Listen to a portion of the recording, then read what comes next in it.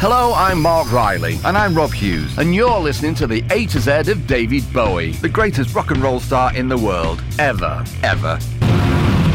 R is for Mick Ronson Part 2. Indeed. So we're now up to Hunky Dory, and we've done Hunky Dory, of course. We've covered it in detail on H, but let's get to the Mick Ronson bit. He was a huge influence on the overall sound of the album, even if, instrument-wise at least, it was Rick Wakeman's piano playing that was the anchor for this masterpiece, aided and abetted by Mick's fabulous arrangements. So this is what Woody said. Mick was a very direct player. When he hit a chord, he got it. And when he played a solo, you got a solo. That was one of the abilities he had. It was just so natural to him. He didn't even look on it as anything special.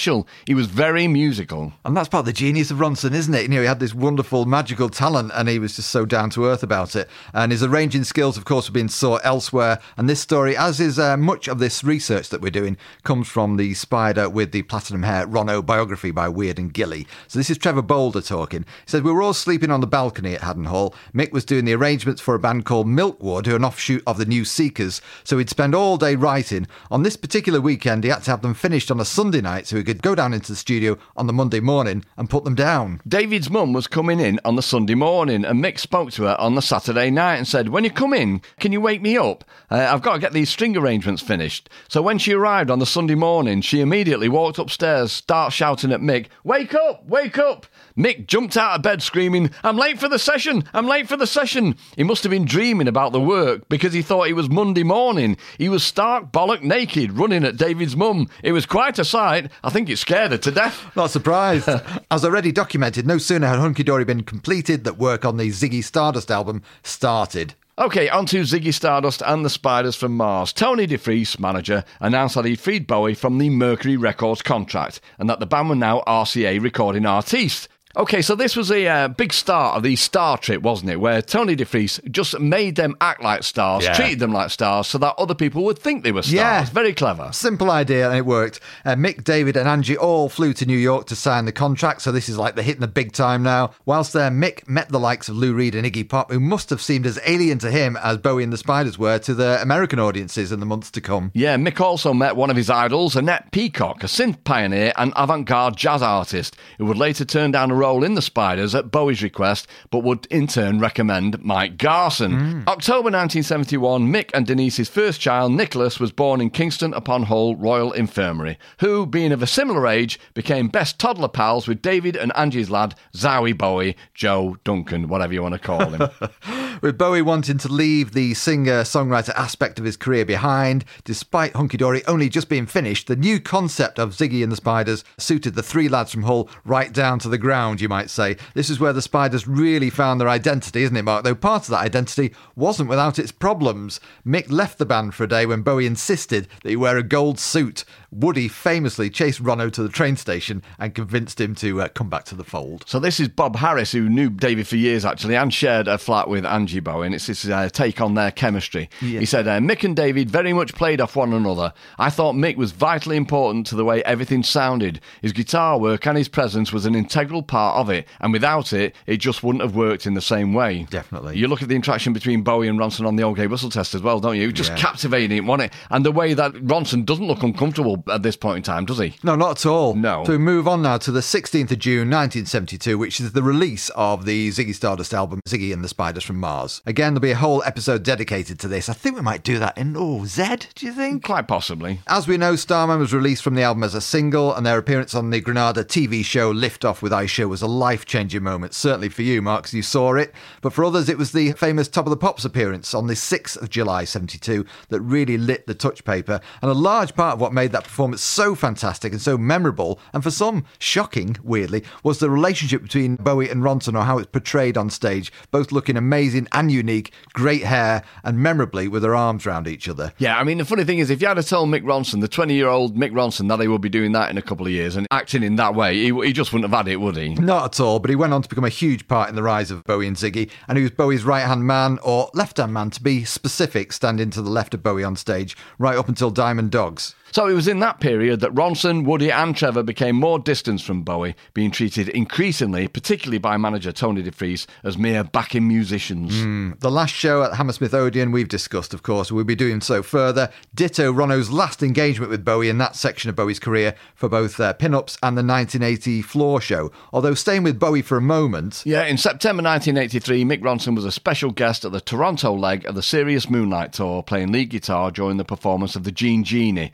He'd only been asked to play the day before and later recalled... Well, he said, I was playing Earl Slick's guitar. I'd heard Earl play solos all night, so I decided not to play solos. I just went out and thrashed the guitar. I really thrashed the guitar. I was waving the guitar above my head and all sorts of things. It was funny afterwards because David said, you should have seen Earl's face, meaning he looked petrified. I had his prize guitar and I was swinging it round my head and Slick's going, watch me guitar! You know, I was banging into it and it was going round my head. Poor Slick. I mean, I didn't know it was his special guitar. I just thought it was a guitar, a lump of wood with 6 strings. Has to be said at this point, Mark, he'd had a few. Mick Ronson. I think he was nervous about playing with Bowie again. He'd been introduced to the band beforehand, I think the night before at rehearsal, and they all adored him. I remember talking to Carmine Rojas about this recently. He said it was just, they were all awestruck because obviously they all knew the Spiders stuff and had the Hammersmith Odeon bootlegs and the rest of it. So he was this guitar god for everybody. Right, okay. And yeah, I mean, we know he's shy and humble and all that kind of stuff. And also, you can imagine playing to what would have been a ginormous, I mean, quite possibly the biggest audience of his career, his Wembley aside and all that. Bowie said in 1994, Mick was a perfect foil for the Ziggy character. He was very much a salt-of-the-earth type, the blunt northerner with a defiantly masculine personality.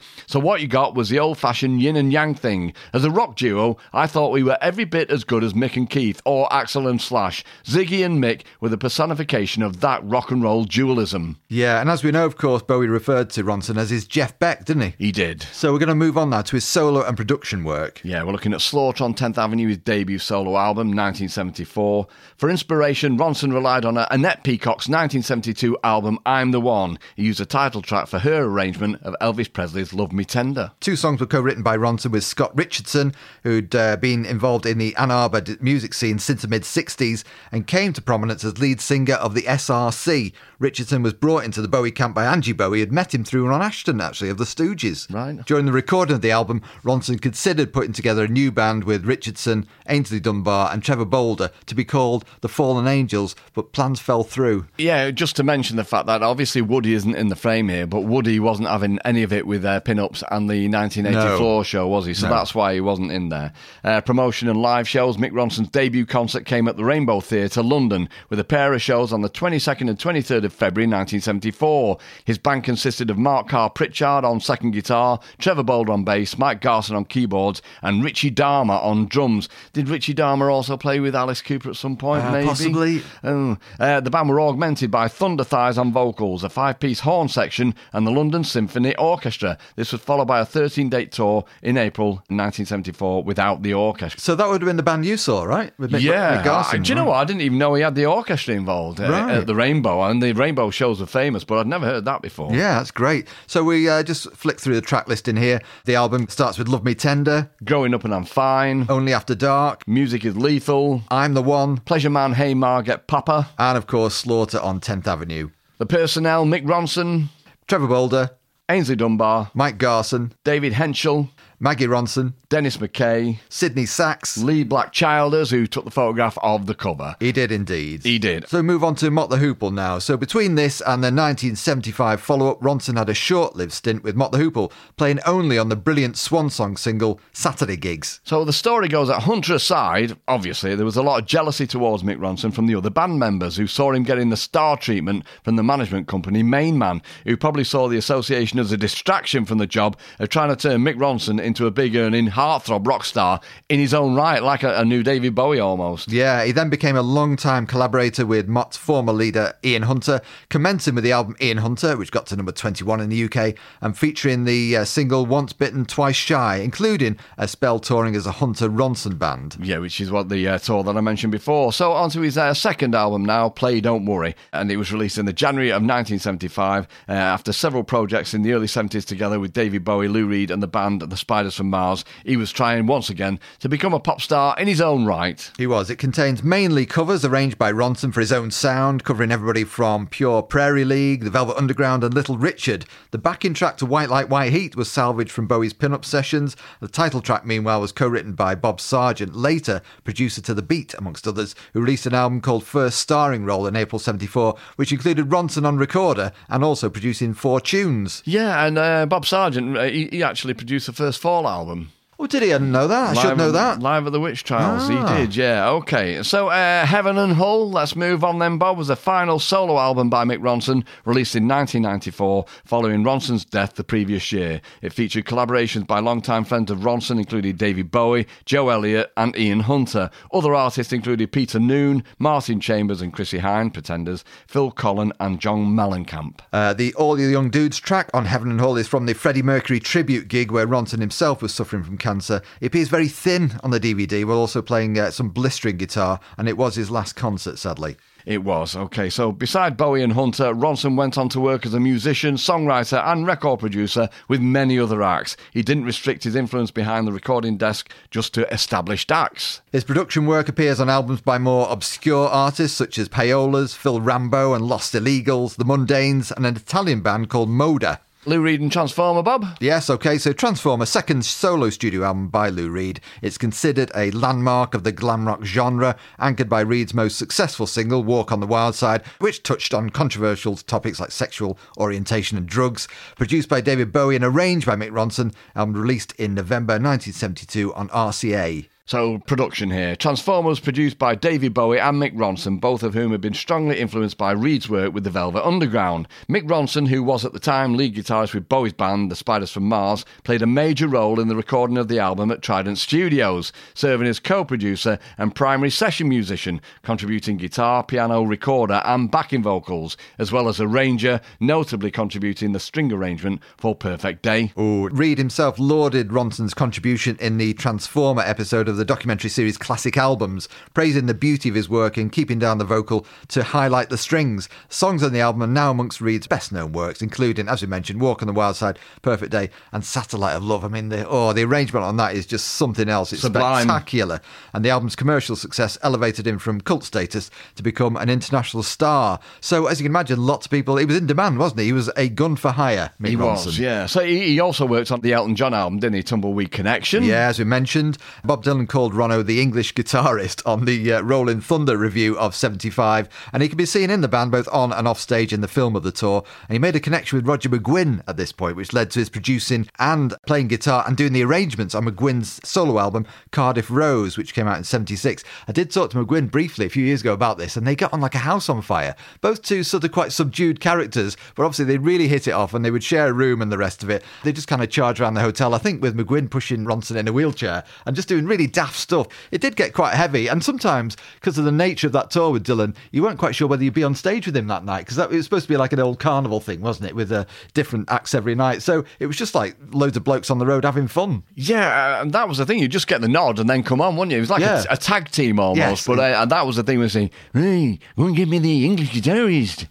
Roger Daltrey hired Ronson on his 1977 solo release, One of the Boys. And in 1979, Ronson and Hunter produced and played on the Ellen Foley debut album, Night Out. In 1982, Ronson worked with John Mellencamp on his American Fool album, and in particular the song Jack and Diane, which is a whopper, wasn't it? It was a whopper. This is a quote from Mellencamp from Classic Rock in 2008. He says, I owe Mick Ronson the hit song Jack and Diane. Mick was very instrumental in helping me arrange that tune as I'd thrown it on the junk heap. Ronson came down and played on 3 or 4 tracks and worked on the American Fool record for 4 or 5 weeks. I used to call him John Mellon Cougar Camp. Did you really? Oh, yeah. Well, he should be known like that. But not through his face. But he was a main man recording artiste. He was. He was on the main man roster, wasn't he? So anyway, he continued. All of a sudden, for Jack and Diane, Mick said, Johnny, you should put Baby Rattles on there. I thought, what the fuck does put Baby Rattles on the record mean? So he put the percussion on there, and then he sang the part Let It Rock, Let It Roll as a choirish type thing, which had never occurred to me, and that is a part everybody remembers of the song. It was Ronson's idea. So I didn't know that. That is brilliant. Both Jack and Diane and American Fool topped their respective US Billboard charts. Mick Ronson was recruited to Mid-Jaws Band band for the Yours Gift Tour in 1985. After weeks of rehearsal, Ronson left the band due to financial disagreements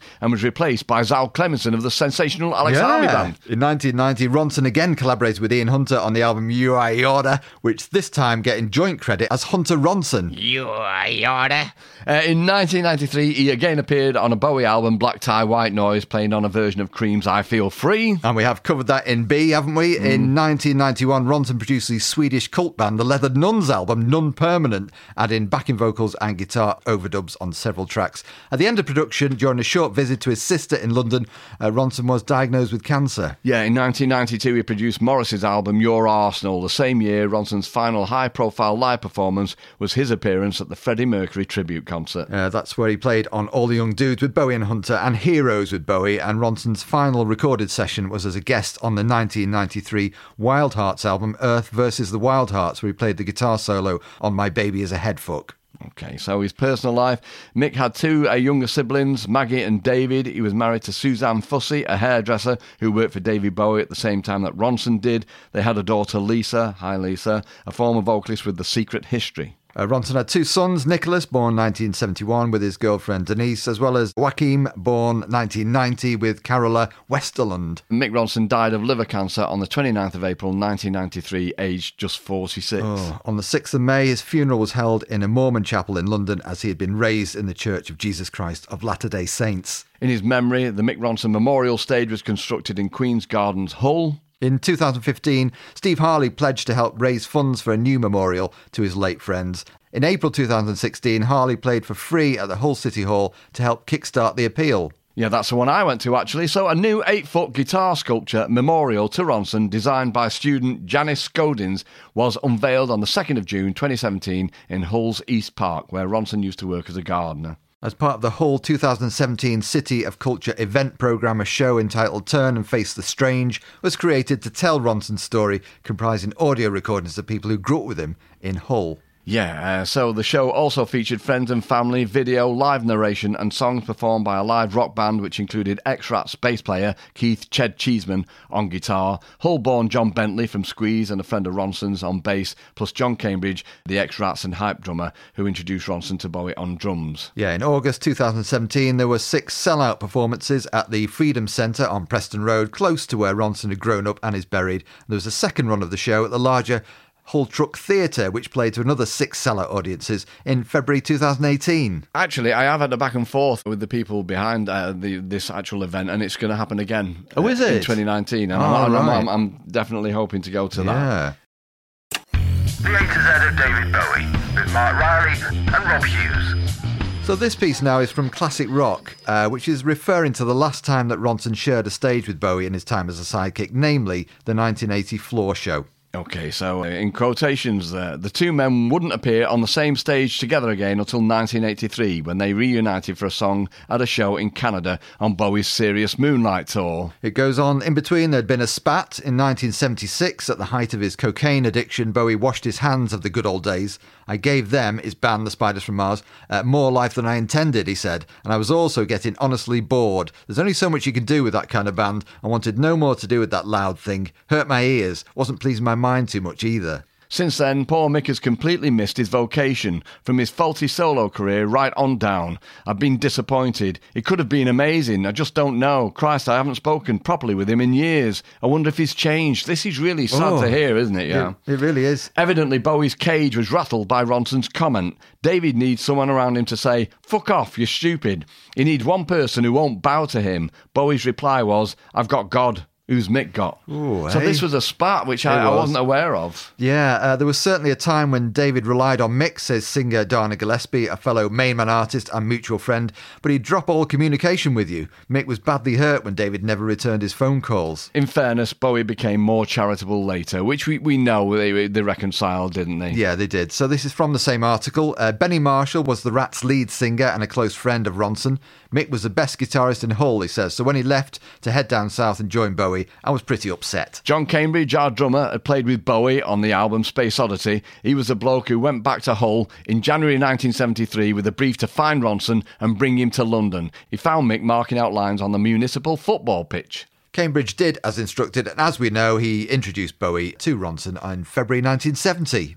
Yeah, and they went off to do the Paris Theatre show, didn't they? And just a couple of rehearsals, barely knew each other and all that kind of stuff. But it went down really well. Yeah, reaction was indeed positive. This was better than Bowie's regular gig at the Three Tons in Beckenham. Ronson moved into Bowie's Haddon Hall apartment on Southend Road in Beckenham and became part of the family. Having tired of the hippie collectivism, Bowie wanted to make a hard rock album. As Visconti said later, we respected groups like Cream, but we didn't have that in us. We needed someone to be that important element, and that somebody was Mick Ronson. It most certainly was. Everyone loved Ronson's laconic northern humour too, especially Bowie, whose father and mother came from Yorkshire and Lancashire respectively. He'd send Ronson up and get just as good back. Visconti noticed his pupil's keen interest. He floored us, he said. When David and I met him, we knew he'd fit in looks-wise, but we had no idea what was coming until he picked up his Les Paul and played for us. He really didn't have to be taught the few songs we'd already worked up with John Cambridge. Mick watched our hands on the guitar and bass necks and he just knew what to play, but he didn't say much. We just thought he was cool, a silent type. Later we found out that our apartment in Beckenham was a very big time for him and he was simply overwhelmed. Now this is interesting, mate. Again, from the same article, Tony Visconti insists that Ronson came to Trident Studio in September 1969 when the David Bowie album was being finalised. He says Mick came to the mix of Wild Eyed Boy from Free Cloud, was persuaded to play a little guitar line in the middle part and joined in on the hand claps in the same section. You see, I didn't know That's that. news. Wow. And it continues. If he did, he isn't credited. Ronno's first recorded work with Bowie was on the remade and rocked out single Memory of a Free Festival Part 1, Part 2, recorded in September 1969 and released in June 1970. It bombed. It did.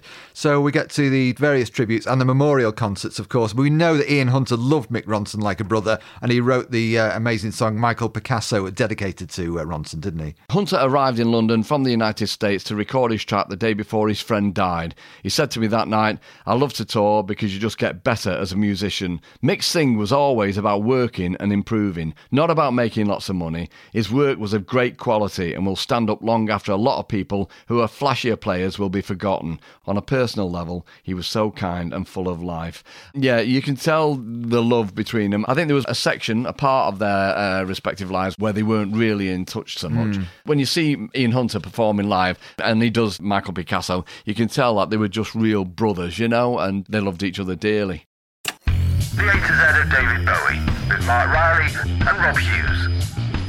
All right, so there you go. In two parts, we've looked at the life of the wonderful Mick Ronson, and such an amazing character. And I know that Lisa Ronson did say when she was picking up her gong on behalf of her dad, she said that the thing that people say to her most who knew him was not like, "Oh yeah, what a great musician, oh what a great technician, oh what this, what that." They always said he was just a wonderful man, and she said that meant so much to her, which he would. And it always comes out. Everybody who talks about Mick Ronson just says what a sweet guy he was. Yeah, everybody. So yeah, I hope we did him justice. Anyway, we did our best, didn't we, Bob? We did. But these are a series of letters, once again taken from the book The Spider with the Platinum Hair by Weird and Gilly on Independent Press.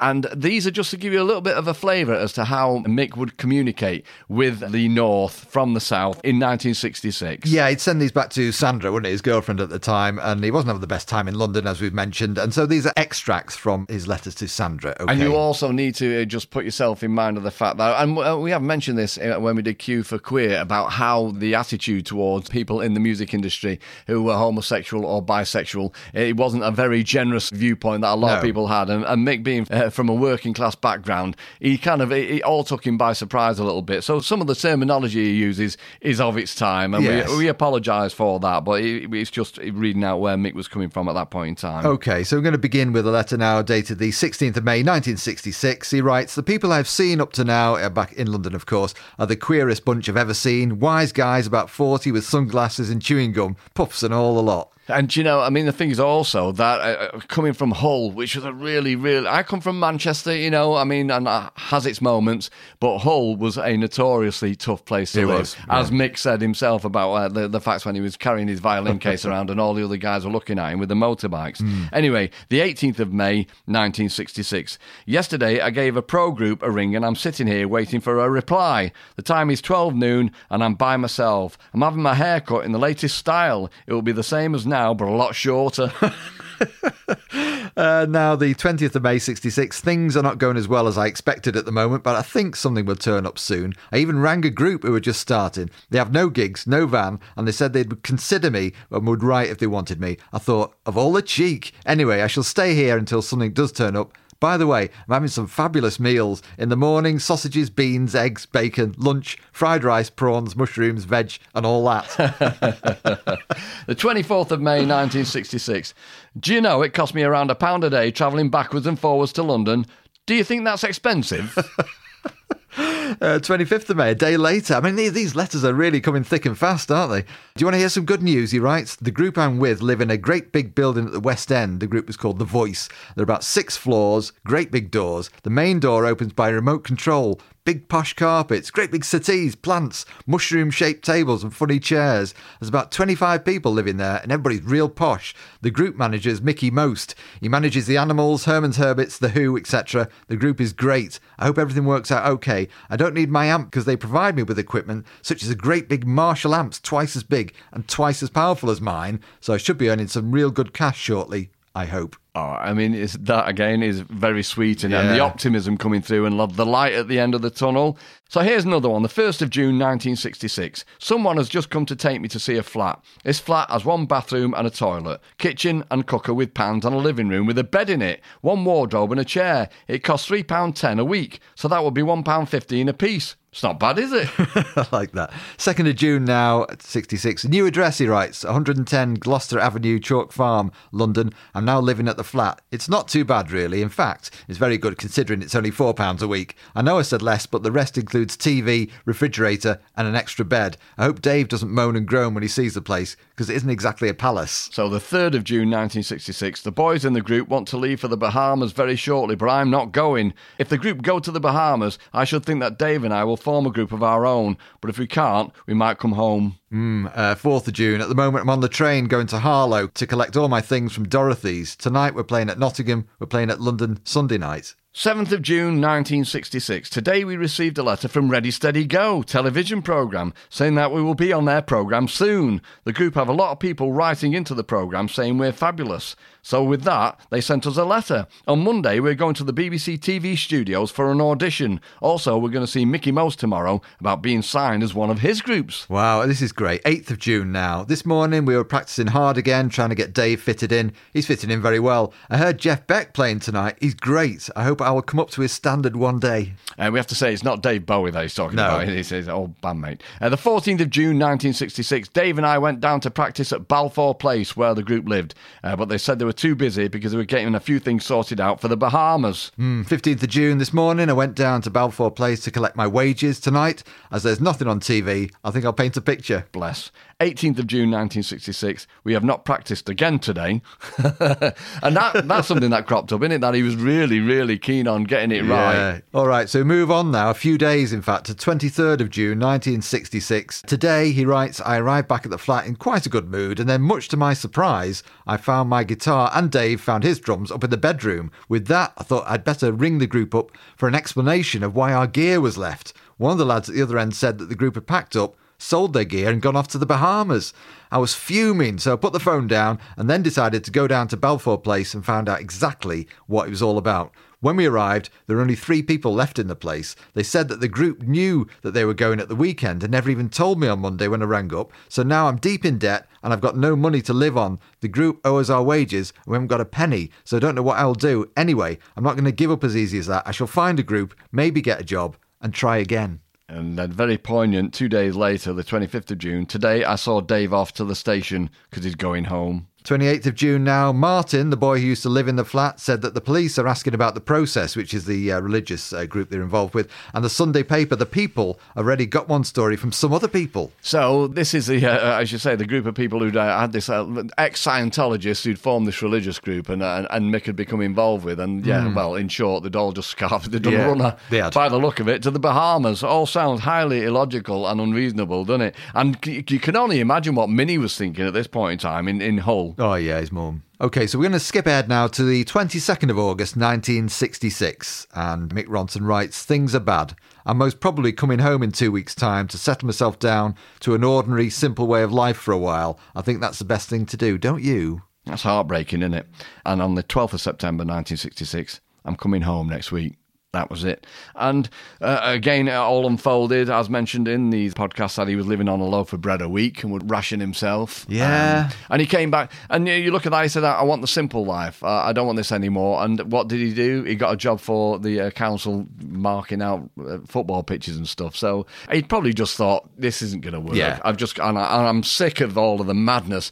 So one day, the highs and the lows, you've got like Ready, Steady, Go getting in touch. You've got Mickey Most, you got The Who, all these people flitting about, his idols, people he wanted to be like, and then the next minute he's living on bread, and then his mate goes home, and then he goes home. Oh, no. That's a tragedy. But he got there, the shining star that was Mick Ronson. We salute you, Mick. The A to Z of David Bowie was written and presented by Rob Hughes and Mark Riley, recorded and edited by Howard Knock, with social media graphics by Jason Reed. If you'd like to review or rate this podcast, well, that would be much appreciated. In the next episode. R is for Reed, Lou Reed.